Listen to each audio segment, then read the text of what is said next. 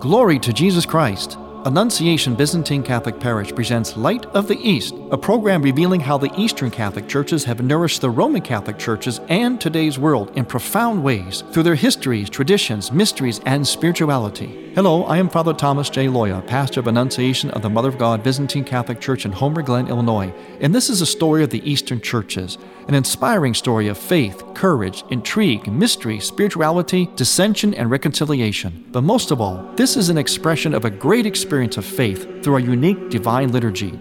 Join with me now as we look toward the Light of the East. Light of the East is also supported by Eastern Christian Publications, where you can find the prayers of the Catholic Byzantine Daily Office at ecpubs.com, and by easternchristianmedia.com, a broadband network for you to learn more about the Eastern Catholic Churches. That's easternchristianpublications.com. Glory to Jesus Christ. Welcome to Light of the East. I'm Father Thomas Loya, your host, getting closer and closer to immersing ourselves in the great mystery, the mystery of the invisible God become visible, a mystery hidden from all eternity, all time immemorial, and now revealed. Notice how I speak in the present? Because you see, in liturgical terms, in the terms of the church and the scripture and our faith, we really transcend time, at least time as we know it. We transcend what's called chronological or chronos time, and we enter into what's called kairos. These are Greek words. It means, in a sense, like a timelessness or almost like a fusion of past, present, and future. It all becomes one. In other words, whatever happened is ongoing. And that's the case with great, great holy days, events, feast days like the birth of our Lord. Because it's more than just the birth of our Lord. In the Eastern churches, we call it the nativity of our Lord Jesus Christ in the flesh. But we also refer to it as the divine condescension, the great kenosis, the self-emptying of God, the incarnation. In other words, the element of the baby Jesus, is part of something. It's not the end. It's not just what it's about. Christmas is not just about the baby Jesus because he's a baby. As nice and wonderful as that is, the baby part is indicative that God became human in all ways. So obviously he had a start like humans do. The only thing that was different was that he was conceived in the womb of the Virgin Mary through the Holy Spirit. Other than that, he developed just like any other human being. Of course, he did not sin. And so the birth is the beginning of what was the great mystery unfolding. The great mystery was the invisible God becoming visible through the physical. In other words, becoming his own creation while still remaining God. See, that's the important both and. Our spirituality is always in the both and. God becomes man, becomes human while still remaining God. And that's what's so marvelous about this. What an act of love, what an incredible outpouring of love, that an invisible God who did not need to lower himself, to condescend, to humiliate himself, to become that which he was not while still remaining that which he is. He didn't have to do that. He could have fixed us up anyway, just by a blink of his eye, a mere thought of his divine mind. But he chose to do it this way, to go through the process, the whole process of his becoming us, just like us in every way, so they could save and redeem every aspect of us and every aspect of creation. He would redeem us from birth to our adulthood, all the way to our destiny in the next life. And he would redeem creation. Well, we see it as sacramental. We bring things into the church from nature, flowers and vegetables and foods and breads, and we bless them. We bring them in church, we bless them, and they become part of our immersion in these various liturgical moments, these feast days. And so the earth is sacred. You know, Catholics, East and West, Orthodox Christians, the sacramental churches. We were the first environmentalists. That's right. Yeah, we've always been environmentalists, but not in the trendy term, in the real term, that we have always seen the environment as sacred. We've always blessed it and tried to preserve it and use it. In fact, one of the most renowned environmentalists in the world is the Greek Orthodox Patriarch Bartholomew. That's right, the head of the Greek Orthodox Church. He lives in Turkey, in current-day Istanbul, used to be Constantinople. He's put together worldwide seminars and conferences on the environment, kind of known as the Green Bishop, the Green Patriarch. And he doesn't have to be some kind of extremist or into a fad or trend or politically correct to do that. You just have to be what we are, sacramental. And we are that way because of this great mystery of the incarnation. If God has infused himself in his own creation, well, that makes a difference in how we see and approach creation. It comes not just from the fact we have this environmentalist trend or part of some kind of like leftist agenda or something. It's because of the reality of the incarnation, which stays with us. I have to laugh. I just amazed at words and phrases said today. Well, because of the coronavirus, we have to cancel Christmas this year. Everybody gets all upset. What do you mean cancel Christmas? I laugh at that because it's so revealing as to how far off we are as a world, as a culture, as to what this event really is. How do you cancel Christmas?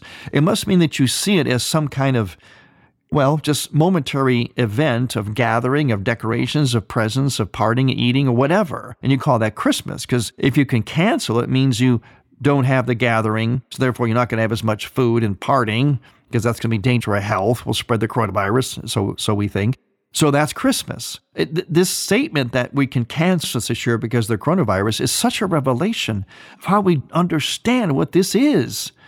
Besides, it's laughable. You can't cancel something that already happened and is happening. Notice that ongoing presence, the present time ongoing that I'm referring to here. The today that we say in the prayers, the today reference in the Holy Day prayers and rituals and liturgy mean just that. That this event, for example, Christ being born, was not just, that's his birthday and it happened a while ago and he's gone now and we commemorate it, we kind of remember, like we remember President's Day, Washington's birthday or Lincoln's birthday. It's something that happened in the past. Happened meaning final, past tense, it happened, it's over, and we just kind of remember it or celebrate it.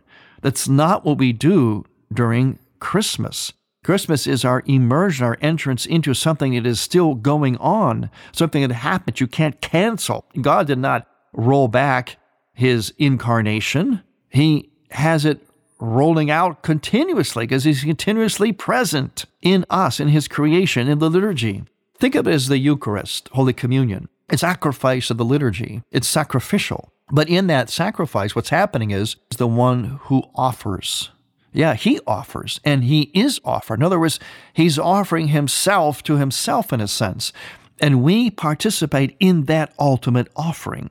It goes back, of course, to that first Last Supper, or we call it the mystical supper in Eastern churches. Christ gathered the apostles, on that Thursday before he died, and he had that magnificent special meal in which he took bread and wine and said, "This is my body, this is my blood, eat of it, drink of it." And in John chapter 6, he says that unless you do that, you will not have life in me. You must have the Eucharist for life. You must have the body and blood of Christ for life, and it's real. Well, whenever we offer the liturgy or the Mass, we don't re-sacrifice Christ. We enter into that one sacrifice that is ongoing, that is in Kairos time. Same thing's happening with Christmas. I don't even like to call it Christmas. I mean, okay, it's a good term. We know it means Christ's birth, but it kind of undersells the whole thing. And the way we use it in our culture, we use it as basically a reference to a holiday, which really has no real reference to what it's all about. It's a holiday. It's like something basically not much far removed from pagan. You just kind of get together and you have a good time. And all the things you use for that good time, that's what makes your Christmas. That's what makes the event. Nothing could be further from the truth. I prefer to call it the incarnation, the divine condescension, or the nativity of our Lord in the flesh. In other words, it's a little bit longer, but it's more descriptive. That's how we call it in the Byzantine Church. The nativity of our Lord Jesus Christ in the flesh. It's more explanatory than just the word Christmas. I mean, me, believers that really believe, we do know what Christmas means. We know it in its fullness, or as much as we can know such a great mystery. But for most people, they don't. Christmas means this gathering, this holiday with all human type of endeavors that can be stopped because of a coronavirus. Therefore, there's no Christmas because you associate Christmas with those things. Now, what we do, though, for such a great mystery is, as you know, we've been preparing for it, kind of ramping up to it, cleaning a house. Now we're going to take these steps into its reality.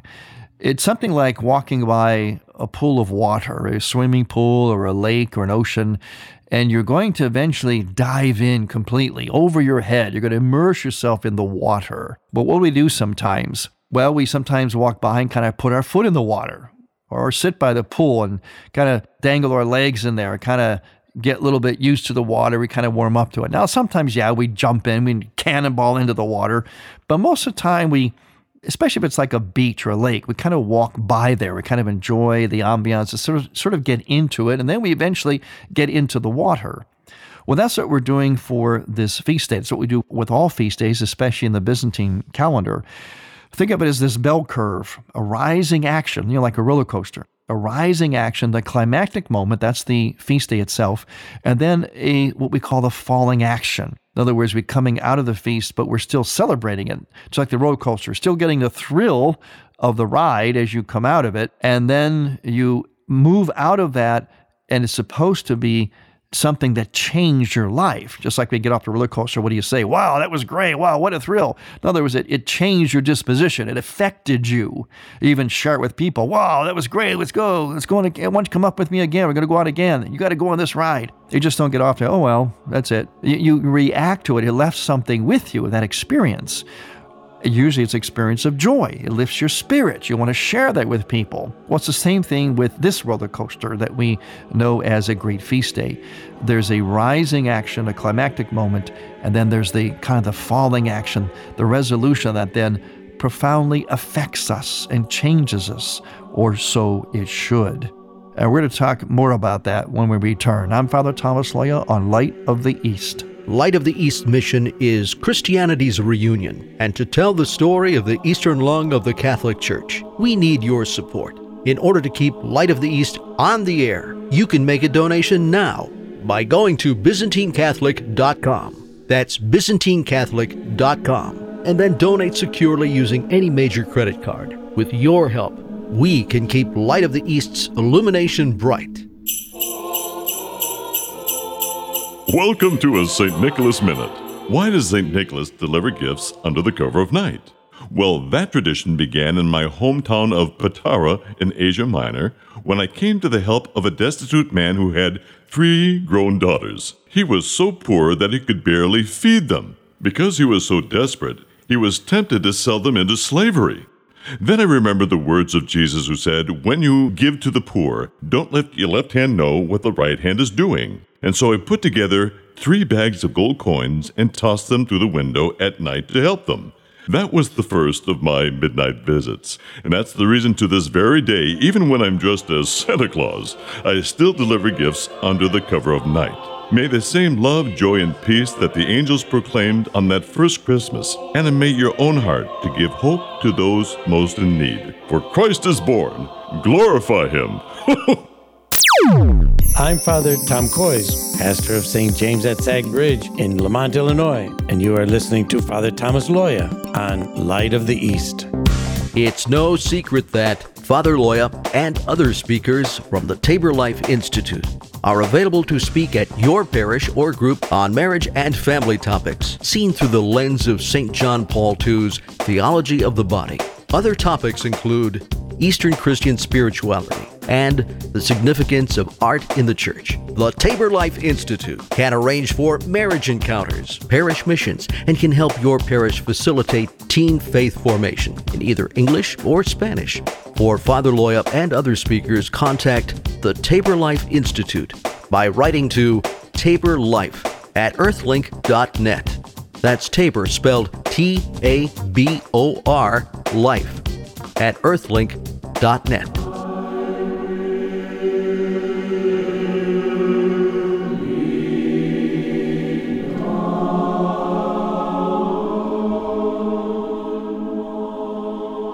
Welcome back to Light of the East. I'm Father Thomas Loya, your host, as we're putting our foot in the water, so to speak. We're trying to get used to that moment when we immerse ourselves into the waters of this great feast of the Nativity. So we kind of walk around the shore, kind of get used to that, get into the mood and the spirit of it, smell the ocean, have that sense of the breeze, listen to it, and then we start to wade in it and have that water go around our feet. It feels really nice. And eventually we walk further into it until we finally are immersed in it. And that's what we're doing now. And what we do then, in order to get used to that, to kind of dangle our feet in the water first, are 2 Sundays before the actual event of our Lord's Nativity. And those Sundays in Byzantine liturgical calendar focus on the past of Jesus Christ. In other words, where it all came from. And what we focus on this Sunday, which is the second Sunday before the actual Nativity of Christ, before the actual event, we focus on the foreshadowing of that in the Old Testament, so that we know that when Christ comes and we see all the signs, all the details of his coming, where he was born, how he was born, when he was born, we hear an echo of those Old Testament prophecies, and we find out that, this is the guy. This is the one. This is, in fact, the Messiah. In the liturgical prayers today, this weekend, they are for the Sunday of the Holy Forefathers, or the patriarchs of Christ. Now, next week will be his actual genealogy. In other words, by the flesh, how he goes back and we look through his physical lineage all the way through the Virgin Mary. Here we're looking at his prophetic lineage, his scriptural lineage, the patriarchs. And we say this: today we commemorate the ancestors of Christ. Sing with fervor a hymn of praise to Christ the Savior, who exalted them among all nations. He is the Lord who does wondrous deeds because he is powerful and mighty. From them he brought forth a royal scepter, the Immaculate Maiden of God and Virgin Mary. From her, Christ our God came forth to give life and eternal salvation for all. Today we commemorate the ancestors, and we look at prefigurements, such as in this verse. The 3 holy youths were refreshed by the Holy Spirit when they walked in the fire as though in a cool place. And then the Trinity and the incarnation of Christ were prefigured in a mystical manner. Now that's a real mouthful. In the book of Daniel, we hear about the 3 youths. So we refused to bow down and worship a false god. They were thrown in a fiery furnace. And because of their faith, they danced through the flames, praising God. So they fired the furnace up even higher. Their persecutors. They made it even higher, and they still danced through the flames. And so we look at that, look back on that, and say, that's kind of interesting. Human beings were in fire, but they were untouched. What does that seem like?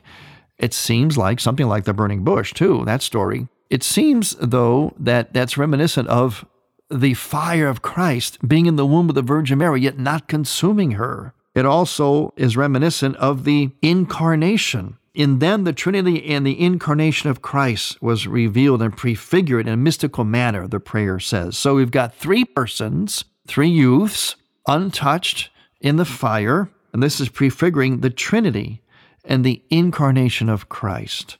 And the verses say that 3 youths were refreshed by the Holy Spirit.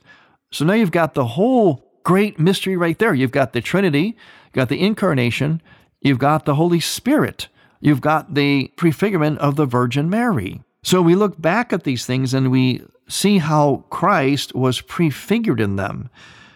How about the story of Joseph in the Old Testament? Remember, his brothers persecuted him. They were jealous of him, jealous of his innocence. So they sold him into slavery, left him up for dead. And then, eventually in the story, they meet up with him, not knowing it's him. And he saves their lives and he forgives them in a very, very dramatic movement there in the book of Genesis. where it tells the story of Joseph. And what it does in the book of Genesis is it breaks up the story. It actually goes on to other stories, then resumes with the rest of the story of Joseph. That's because the story is very long. It was also trying to give a sense of the passage of time. In other words, it breaks away from the original story, the first part of it, then it comes back to it, back to the great resolution when he is reunited with his father and his brothers and all is forgiven. There's also in that story a moment when Joseph is tempted to be impure, but he resists that temptation and retains his innocence.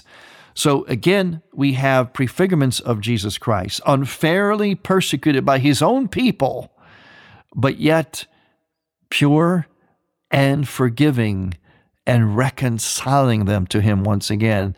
They feared his retribution. They lived in the eye for an eye, the justice kind of ethos back then in the Old Testament. They knew that once they were found out, his brother knew that they had tried to sell him into slavery, that they betrayed him.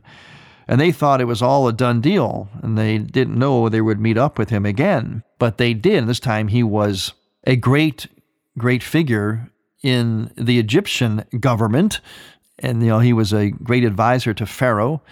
And it was through Joseph's wisdom that a famine was averted. Basically, he told Pharaoh to save up food because there would be a famine, and he did. And so when his brothers came to Joseph looking for food, they didn't know that he was actually their brother. He had food for them because of his wisdom. And he also revealed himself to them. And there's this great reconciliation moment in the Bible there in the book of Genesis. The story of Joseph and the story of the three youths in the fiery furnace, these are all stories that ought to be read during this Christmas time, this preparation for Christmas. Also in the book of Daniel, of course, is the great story of Daniel being in the lion's den and not being eaten by the lion. The lion lies down with him. Again, a figure of the resurrection, where God, Jesus Christ, goes into the lion's den, into Hades, confronts the devil, breaks the power of Hades. He's untouched, and he releases the captives there. So very similar kind of foreshadowing there in the story in Daniel, the story of Daniel himself being thrown into the lion's den, but being unharmed. In fact, even taming the lions, as God tamed even the evil ones, that God tames evil forces because he is the God of all. So gather the family around, or if you don't have a family, gather yourself around. Read the Old Testament. Look back at some of these stories from the prophets like Isaiah and Micah, the story of the patriarchs, Abraham, Isaac, and Jacob. They were all stories, all prefigurements of Jesus Christ. And so we look back at all that, and basically we're looking back at it in gratitude. We're looking back at it with a great sort of, aha, oh, wow, look how God had it all figured out. It was all being hinted at. And we didn't realize it until Christ comes along. Then the great aha. See, in a sense, we read the Bible backwards. We read back into it. We see and read about Christ. Then we realize in the Old Testament all those events and people, what they were really about. The whole of the Old Testament was basically about Jesus Christ and his blessed mother, that whole incarnational mystery and reality. I once saw an instructional film by a doctor, and he said this. He did this research on what people live the longest. And he researched all around the world, and he found different cultures, and he found that these cultures had certain things in common because their people lived the longest. And his conclusion was this. He said, medicine doesn't heal, community heals. In other words, what he found was that the people who lived the best and the longest were people who lived in community. In other words, where their relatives cared for them. They weren't shoved off to nursing homes and so on. I know sometimes that becomes a necessity or whatever, but basically, the elderly were revered. They lived at home. They were honored and cared for. And that was the best thing for their health.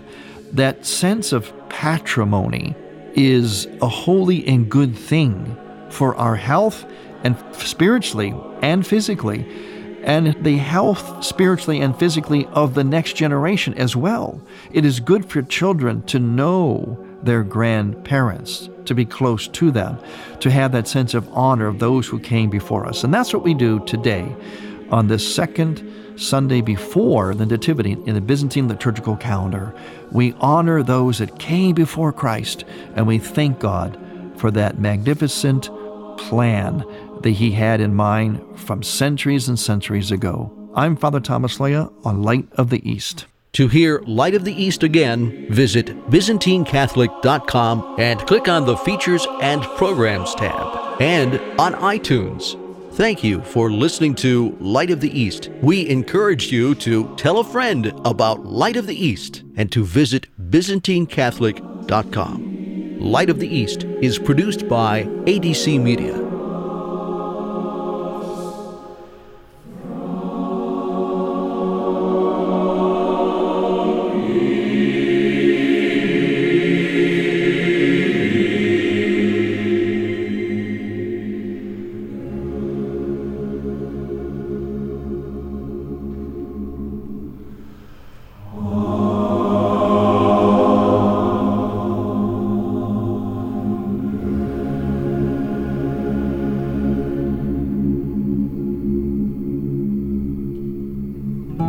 This is Dr. David Anders, host of Called to Communion. Advent is a season when we anticipate, look forward to, and prepare ourselves for the coming of the Lord Jesus, the birth of Christ. In tradition, Advent is a time of penance. It's a time to deny ourselves and mortify our flesh as we prepare ourselves for the coming of our Lord. In our culture, a lot of times people think it's time to put the tree up, start the holiday parties. That's all wonderful. I mean, got nothing against holiday parties. So when you're thinking about your holiday parties, think also about preparing your heart.